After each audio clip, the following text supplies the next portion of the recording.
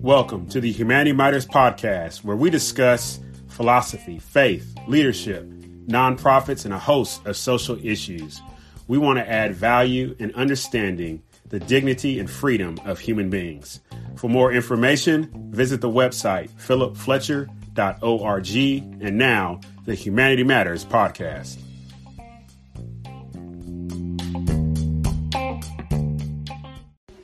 Hey, what's going on, everybody? Dr. Philip Fletcher here, and you're about to hear the second part of a two-part interview I had with Drew Foote as we are discussing what it means to be a Black American. So enjoy. Take care. God bless. Hey, what's going on, everybody? Dr. Philip Fletcher, and I'm with Drew Foote, and we are continuing a two-part interview concerning being a Black American male or female here in America. And so I'm going to let Drew take it from here with this interview and questions. How you doing, Drew? Hey, I'm doing great. Wait, yeah. Maybe not. You want I'm to? Good. Okay, I'm good. Sweet. Got to shake hands. Yes. Yeah. I sanitized before I came in here. That's good. All right, so we left off in part one where I had asked you the question about parts of what part of Black culture that's been overlooked. Yeah. And you pretty much talked about how everyone focuses on the 200 years of slavery, but there's so much before and after kind of contributions to culture at large too. And so the question I want to pick up with, like, how do you personally feel about that, and what have you observed about with other Black men and women, how they feel when they, like, as they feel about, like, certain parts of Black culture being overlooked? What the response is? Yeah, so I think the dominant thought is for many Black Americans and males, they do not want the events of slavery, the events that came out of the Civil War, Jim Crow, segregation, those things to be forgotten. Okay. My encouragement to those same persons, though, is to remember that we had a history, or our ancestors had a history leading up to the 1600s here in America. So our cultural history, our existence, our knowledge, and so on and so forth, the things that we do, did not necessarily begin here, but have origins in other countries. And by God's grace, many of those elements survived tribal wars, the transatlantic slave trade, survived slavery, and all the other elements. Like you look at music, right? You look at the phenomenon, what would be called call and response, that you see in many Black churches. If you look at the expressive dancing and things that are found in Black fraternities and sororities, many of those elements have their origins in African cultures, right? So those elements survived all those traumatic events that happened through slavery and through the other events here in America. And so while it's a tension that we've got to hold of, yes, there's some traumatic events that have happened, but look at the number of things that survived through those events, okay? And much like any other culture, I can go to Jewish culture. Yeah. They, while like the Holocaust was a significant event, they hold on to all of their history. Yeah. From, whatever you understand about the Old Testament and the Bible and Israel, whether religiously or just nationally, politically, they've held on to all of that. And the Holocaust was a dang, that sucked, right? That suck is not even a word for it, but they continue on. You can look at different Asian cultures, different expressions of Asian culture, whether Japanese, Chinese, Filipino. They've had events happen in their lives, but they're maintaining the whole of their culture, so I just want the same thing for us. And so it's necessary that people not keep us, our minds in a victimhood mentality, but actually we're victors. But that's my 2 cents worth on that. Yeah. Okay, so I'm going to ask you some questions about obstacles, and before I do, I feel like every ethnicity has certain obstacles. Like even white men and women have their own set of obstacles to success. Right. So I'm curious, what have you observed, or what do you know about the obstacles that black men and women face to success in our country? And of course, success is a very vague term. Right. So I'll answer it this way. Every human being in America has the opportunity to achieve whatever success it is that they want, right? My success is different than your success because there are a number of factors that shape who I am, that shape who you are, and as a consequence, my understanding of what success is going to be somewhat different than yours. Right now, culturally, buy a house, get married, white picket fence, 2 kids and a dog. That was, my parents growing up. I'm sure for your parents, that was the kind of like the benchmark of what American success is, right? Yeah. Now, so that's one thing, right? But then for individual success, it's negotiated by a certain number of variables. Now, when you're looking at a group, right? So you're talking about African Americans, Black Americans, Asian Americans, Caucasian Americans, so on and so forth. Even if you look at those groups,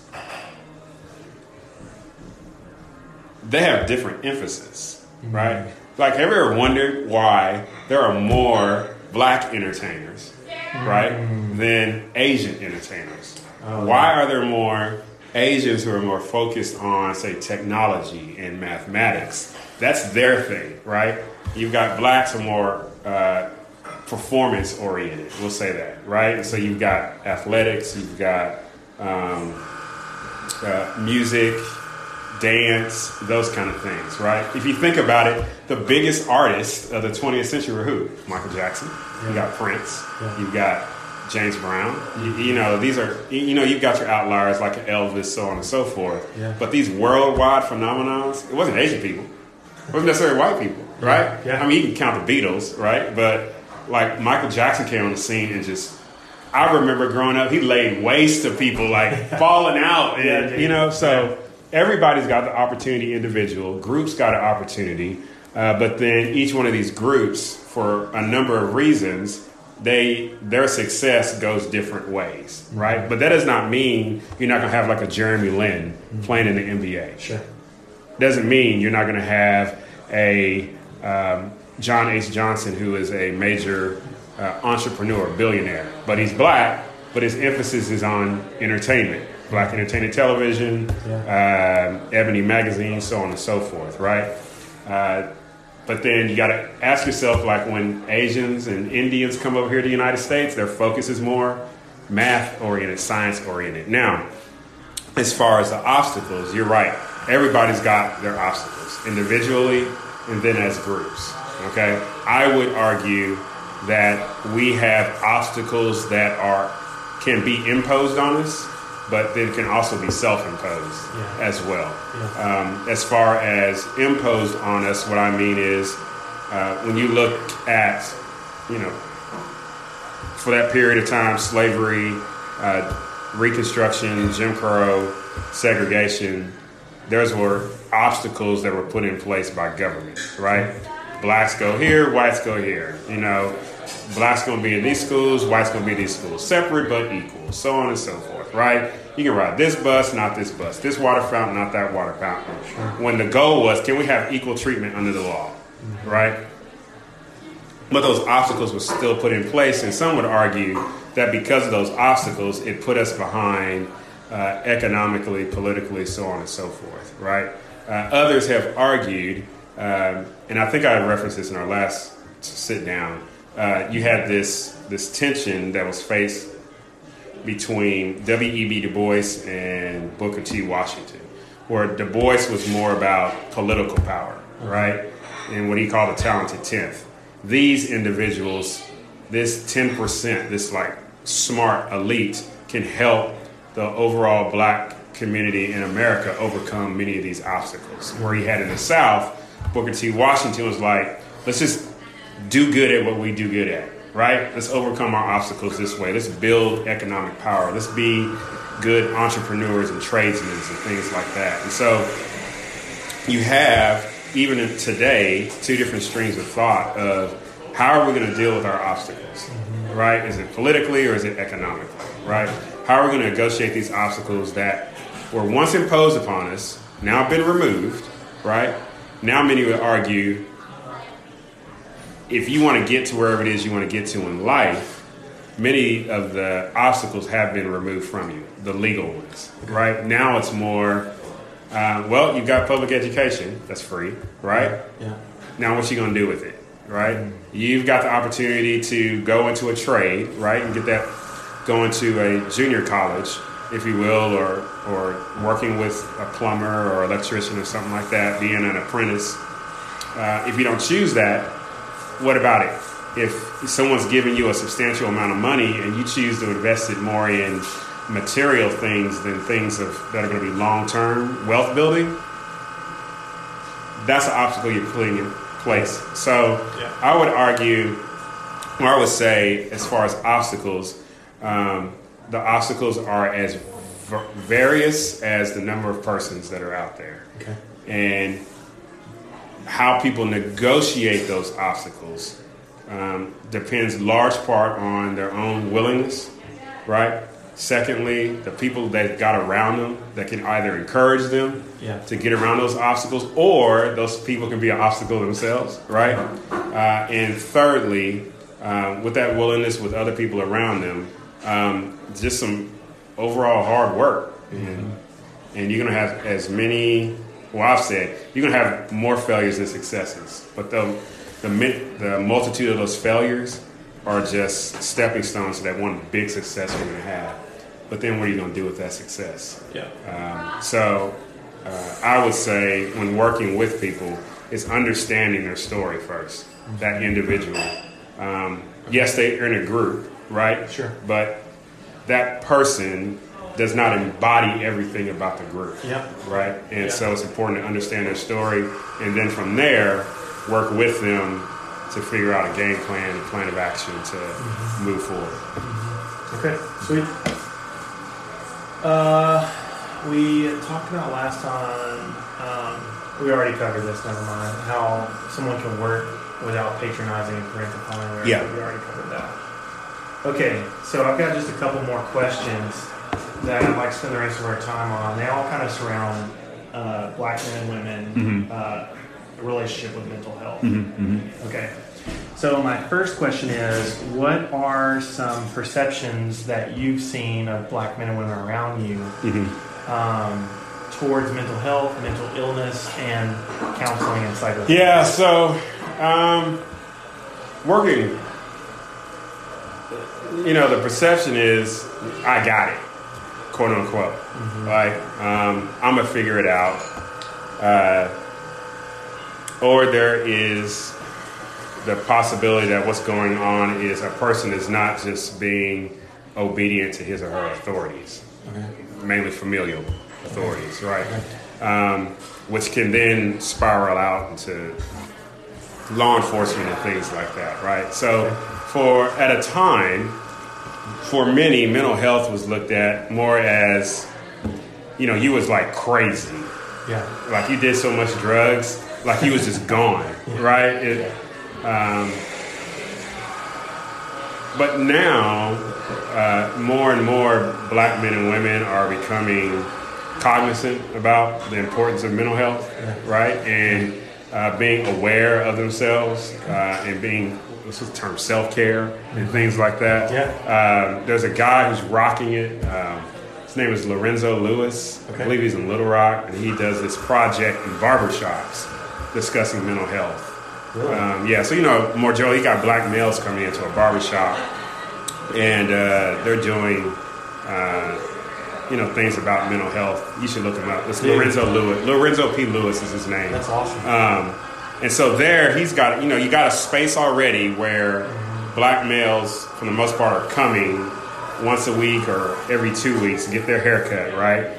And he's providing a space for them to talk about things that are going on in their lives, right? Now, mental health, that could do with a whole bunch of things like relationships with parents, relationships with law enforcement, relationships with how to negotiate this world as a black male in America. For females, I know there's a lot of work being done. I have a friend, Lakita Norris. She is down in Little Rock, and she does a lot of counseling with black men and women as well. So what I grew up understanding and knowing as kind of like that was taboo, or it was just, you just need to act right, right? Why was it so taboo? Because no one wants to be looked at as crazy. Yeah. I found the same thing in the military too. Yeah. Like, it was the same thing. You know, in the military it was, you need to drive on. So you want to be known to be physically strong, mentally strong, right? So any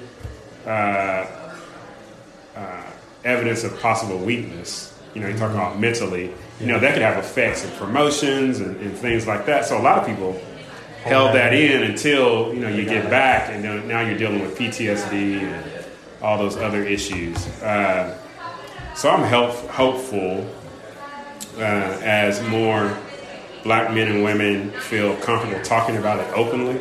You know, I see that on social media. People like a Lorenzo Lewis or Lakita Norris, who are leading in counseling to help people with their mental health and everything that's related to that. And, you know, at the end of the day, and I work a lot with kids, it's just giving people opportunity and space to talk and be able to cry, right? Or be angry, giving them that space to just like, I'm just about to let this emotional stuff loose, right? Instead of keeping it all in, because at some point it's going to come out, right? It's going to come out some way. And I think it's just better the more we confront it in a very loving manner and in a manner in which people feel as if they're not going to be looked down upon or judged in that moment, right? Because we would all be honest, we all have them. We just all demonstrate them differently, right? We all try to cope with something differently, you know? Like mine is going to the gym, you know, or writing. That's my thing, right? But other people, you know, they turn to other things, and sometimes some of those other things can be destructive, you know? And, okay, so I want to get into,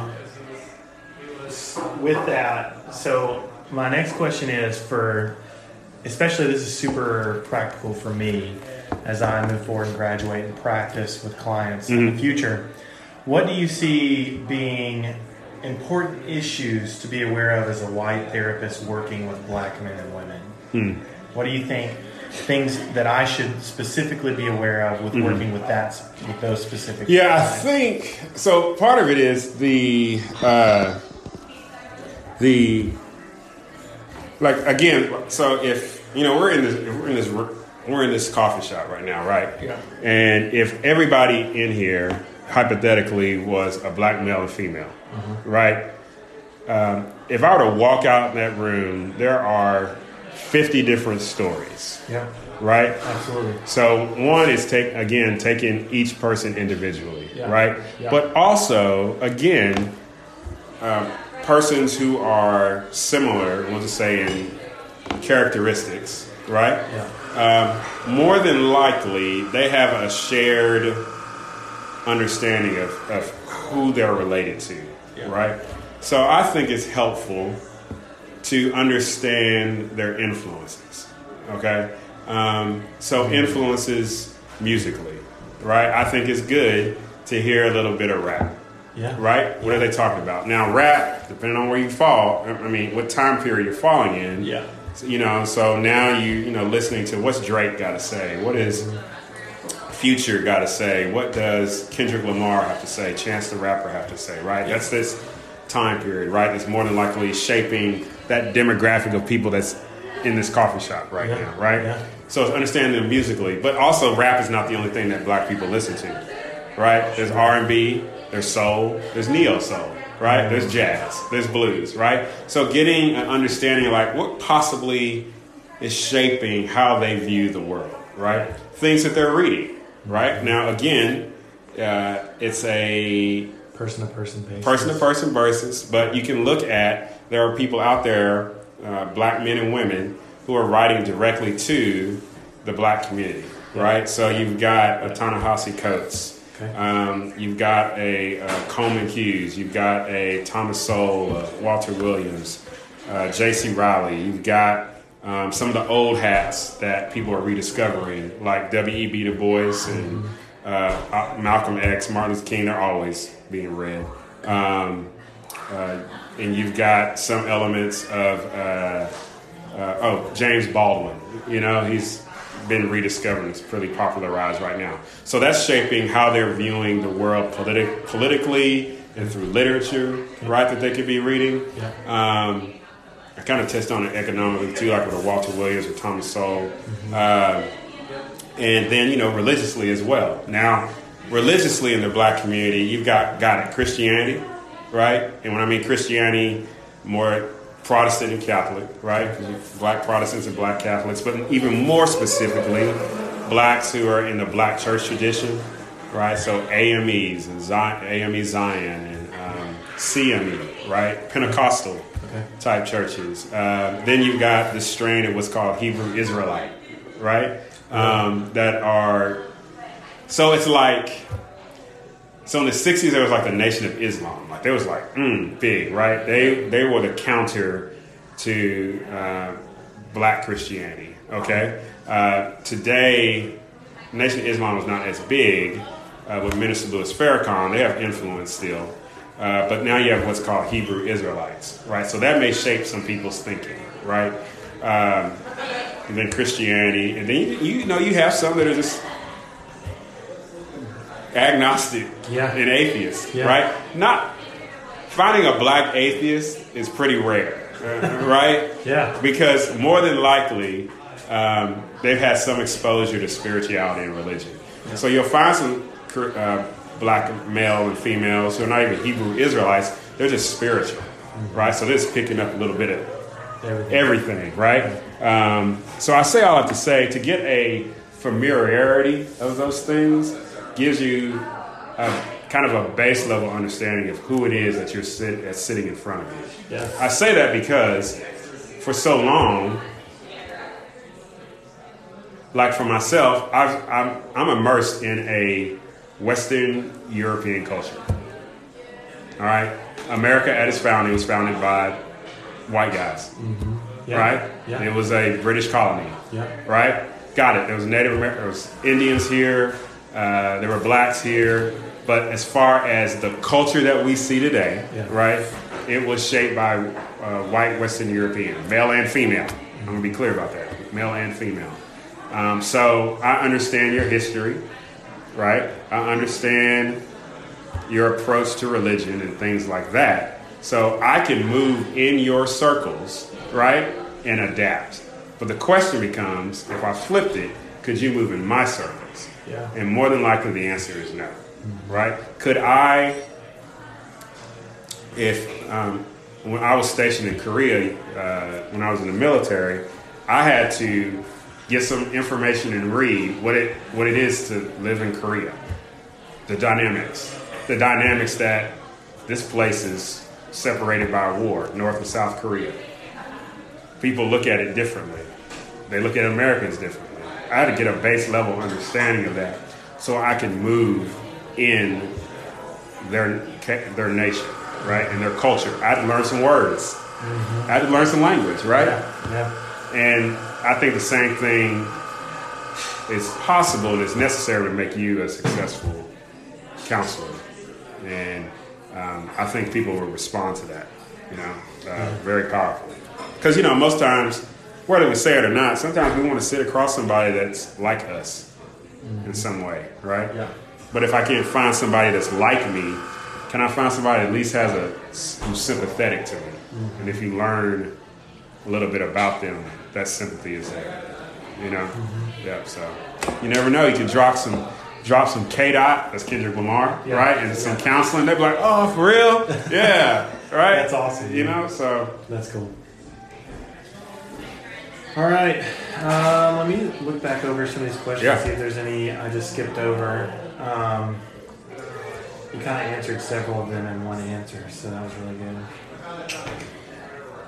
Exceptions, obstacles, things I need to be aware of.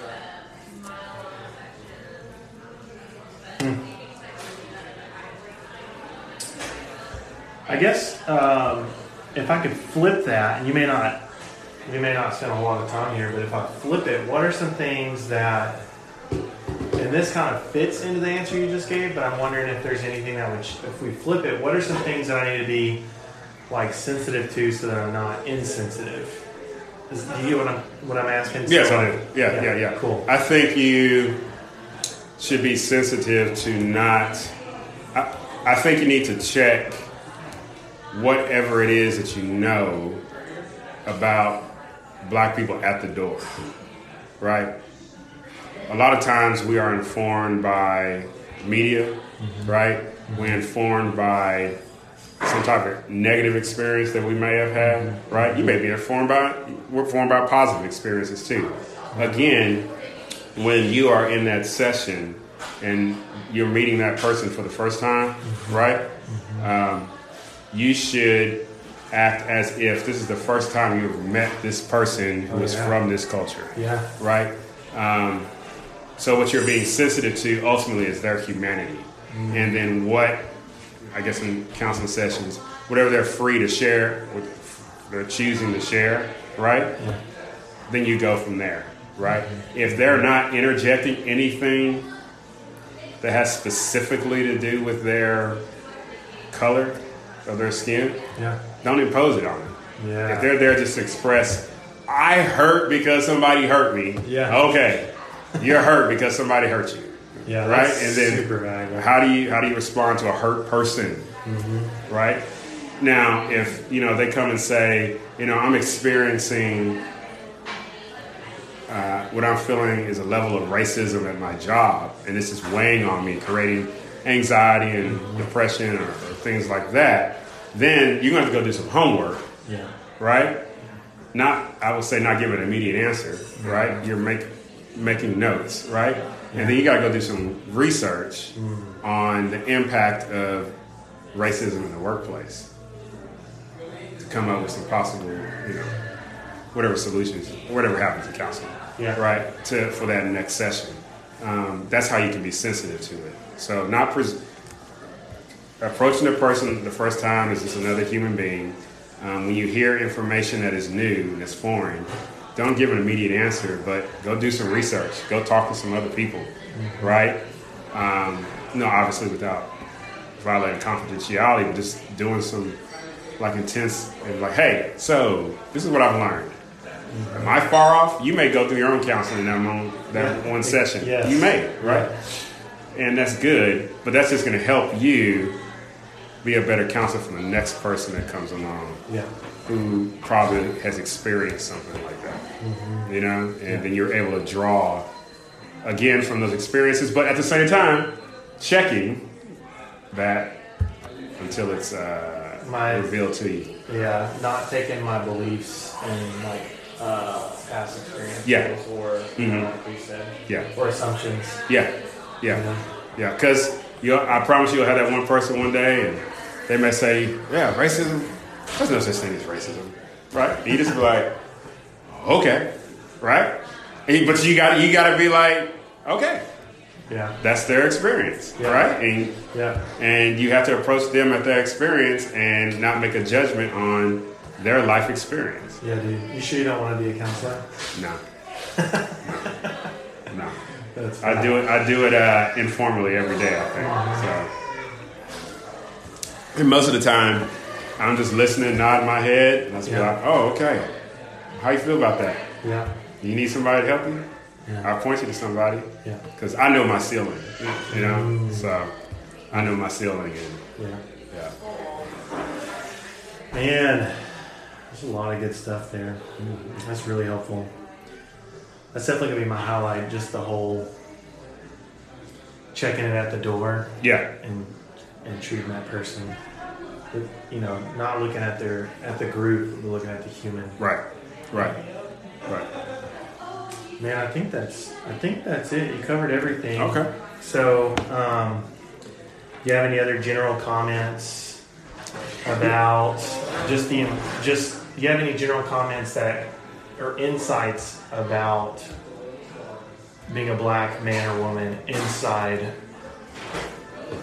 Yeah, I don't know, our culture and how to, you know, I don't know. I feel like. Oh yeah, I do. I was, you know, Facebook brings up memories and stuff like that. Yes. Yeah. So, I posted something a year ago, and I'd like to go back and understand why I posted that. But anyways, so yeah, it is, and so basically, we have more opportunities than our ancestors did. We have more freedoms than our ancestors did. We have more economic opportunities than our ancestors did. We have more political power than our ancestors did. Let's use it appropriately for the good of ourselves and others. And so that's what I would say, you know, always to my black brothers and sisters. But then I would remind persons who are not within this ethnic group to see that as well. Stop seeing us as children that need to be carried, right? But rather, we're human beings who want to be acknowledged, right, for who we are and what we are doing, and treat us accordingly. You know, just like any other human being. I want to treat you not according. Who said this famously? I don't want to treat you to the color of your skin, right? But according to who you are, and who you are is a man, a woman made in the image and likeness of God. Yeah. So that's how I would close it. Dude, I really appreciate you taking the time. Yeah. To meet with me, share your knowledge, your wisdom, Yeah. your thoughts. It's good questions because people don't ask me these questions a lot.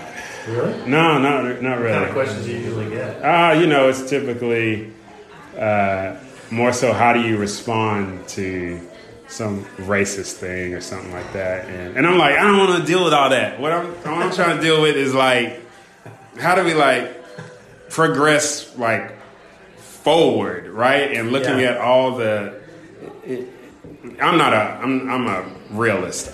I just see water in the glass, right? So there's like water in the glass. Can we drink it, right? You know, just clean the smudge off the glass and let's drink that joker. Like if there's someone trying to break the glass, I got it. We got things in place to deal with that. But what I'm concerned about is how can we bring out the best in people?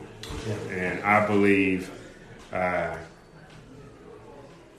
there's some good in all of us. Mm-hmm. Hitler challenges my assumptions, but it is what it is. You know, there's those few out there that challenge your assumptions. You be like, ah! Yeah, dude. But, you know, at the end of the day, I don't want to hear like, oh, you're a different kind of black guy.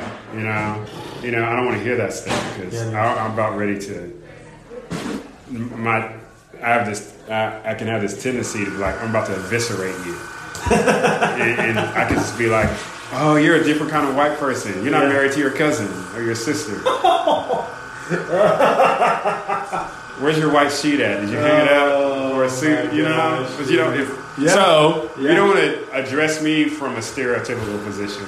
Yeah. Don't let me, you know. So I digress. I think it's just interesting because, you know, if I was sitting across the table from another black man or woman, it's interesting. You can get a totally different experience because they're a totally different human, you know, and their experiences are unique to them. Like what you've been saying this whole interview. Yeah. Just the same thing, like with everyone here. You know, I can sit at every table, just like you said. So it's super, and that's really good for me that I'm going to write about in my reflection paper. Is like in this multicultural counseling class.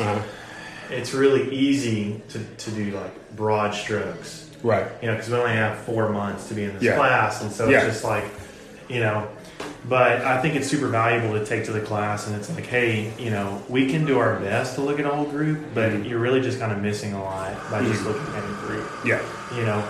And I think it's and like one thing that I think insight you've given me is that it's kind of demeaning the person as an individual to say, let me ask you questions and like about you as a group. Like right. You represent an entire group of people. Right. Which kind of like steals their individualism and their uniqueness. Yeah, because I'm like, nobody made me president of the group because I ain't getting paid for it. I'm like, because if you flip it, because it's not. If I came in, and I'm picking on this stuff because it's like been hammered at people the last 3 years. Yeah. If I came to you and said, hey, so tell me, what are white supremacists thinking?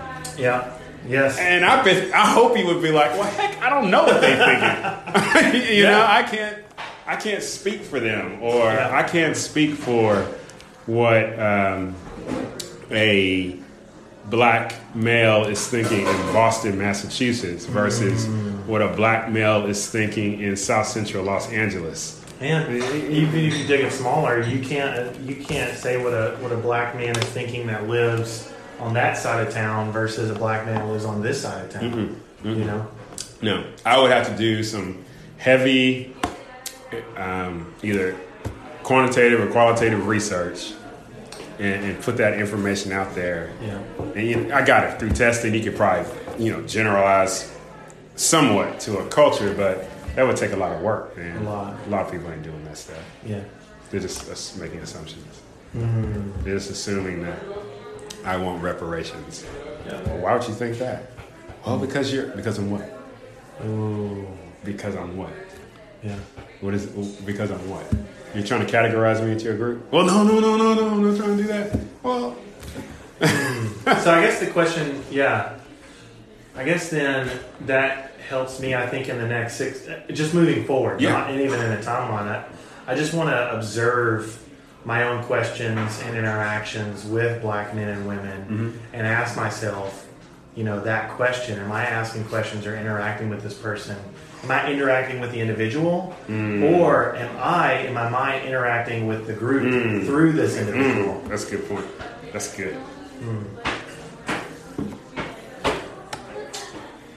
You let me know how that goes, Neo. I will.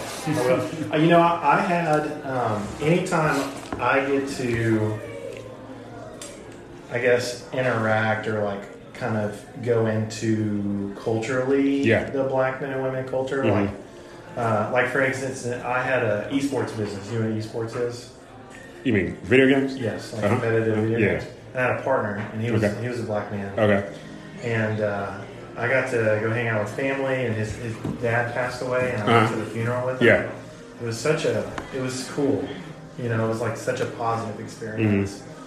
And but like you said, all those individuals were completely different. Yeah. They all have a shared culture. Right. But they all have an individual expression of that culture. Yeah. Just like, Caucasians have a shared Western European culture. Right. We all have an individual expression of that culture as well. That's right. So. That's right. Cool. I feel like I wish more people were like having this conversation. I think these conversations are better had like this. Yeah. As soon as you put it like into if we were to go out in that room right there into a forum, it's like herding cats, man. Yeah. It is. You take on groupthink. Yeah.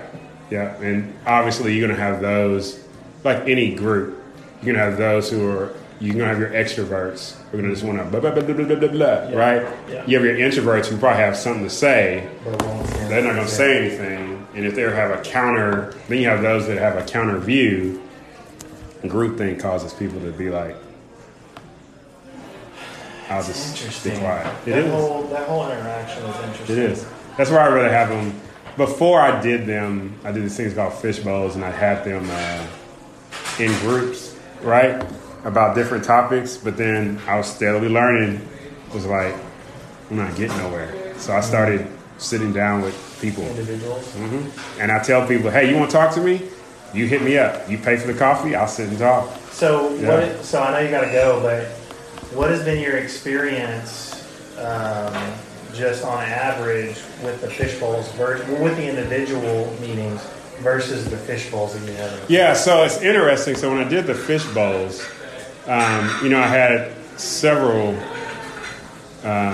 fundamental principles I was operating off of. One is, the dignity of the individual. 2, everybody has the right to be heard. 3, everybody has the right to be heard even if you disagree with it, right?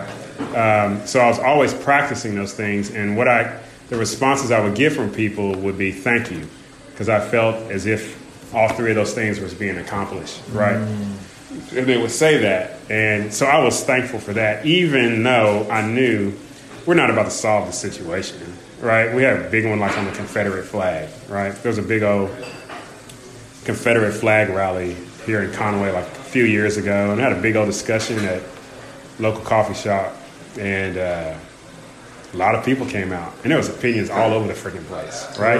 From pastors that was there, and I was like, oh, right? From regular old people that was there, old hat people who lived here in the South all their lives, people who just moved here, right? Yeah. But everybody was heard, right? So that was good. But what's been more helpful is the one-on-one conversations that I've had with people. Like I've had a one-on-one conversation with someone who was a Klan member. Really? That was awesome. Like was currently a Klan member Yes. when you talked to him? Yes. Wow. Yes. I wish we had time to dive into that. That was awesome.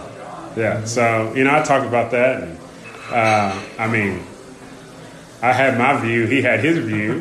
But he heard me. I heard him. Right? And it was very respectful. I think in order to have these difficult conversations like that, one of the things you have to remember is you only know so much. And even if the view is quote unquote detestable, right? And I mean detestable because it depersonalizes a human being or a group of people, right? Yeah. Not just simply because I don't agree, but because it tends toward the direction of oppressing or taking the life of a group of people, right? Yeah. When you sit down and listen to that person, you're just like, okay, I know some more. I see you. I understand why you see the world the way it is, right? Mm-hmm. Or I had a misconception, I understand more. Yeah. When the immigration thing was hot and heavy, I had a big discussion about that at the library. And again, people were coming from different sides, right? But everybody had a legitimate point. And it all boiled down to 2 things, family and safety. Both sides coming from different perspectives, but if you sat down, I sat down and boiled down all the information, and it came down to family and safety. Wow. Okay, I want to, if you, as quick as you can, the last question I want to walk away with is, what do you think needs to happen to encourage more of these? Because, right, we've established that this is where real change can happen, right? Mm-hmm. But how do we, as people, encourage and spark more of these conversations in other people? Man, that has to come at us from all sides. Right? So wherever the spaces we spend the most of our time, right? We need to hear encouragement of sit down with somebody and get to know them, right? Mm-hmm. So, persons that are religiously minded, and whether they go to a church or a synagogue or mosque or whatever, they need to hear that. Like, sit down with somebody that's not like you. Get to know them, understand them, where they're coming from. Yeah. And I'm saying that because we live in a pluralistic society, like America, right? So there should not be a dominating view, right? You're free to make up your own mind, right? Mm-hmm. But we should be hearing that, I don't know, should be a commercial ran across TV or movie screens. It should be advertised in our grocery stores, right? Sit down and listen to somebody. Sit down and just listen to somebody, right? I think that can go a long way. And that's, Jewish theologian Martin Buber talks about this concept of I thou. And how the I thou is that experience where you and I sit down together and you and I sympathetically engage in a conversation where you hear what it is I'm hearing, you sympathize to what I'm saying. You don't have to agree, but then it flips. I hear what you're saying. I sympathize with you. And in that moment, when there's that I hear you happens, I understand you, it is in that moment Martin Buber describes as the presence of the thou, or he would understand God, of the realization that true personhood is there. Too many times we just keep looking at each other as this, a thing, an object to be manipulated and used, and when we're done, toss it. You got to stop tossing each other. Because it's against the law to toss a human being. I think it is. Isn't it? Anyways. Yeah. Man, thank you so much. Fun. Yeah, I think it's so valuable. I think in the future it'd be awesome without a school assignment, sit down again. Oh, yeah, I'm always open to talk. I like to talk. One-on-one. I'm an introvert.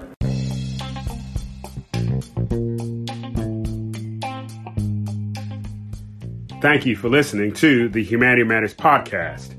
For more information, visit the website philipfletcher.org or send us an email at humanitymatterspodcast@gmail.com. And remember, as always, if we remember to live in hope, we can do the impossible. So be love, be kind, and be generous.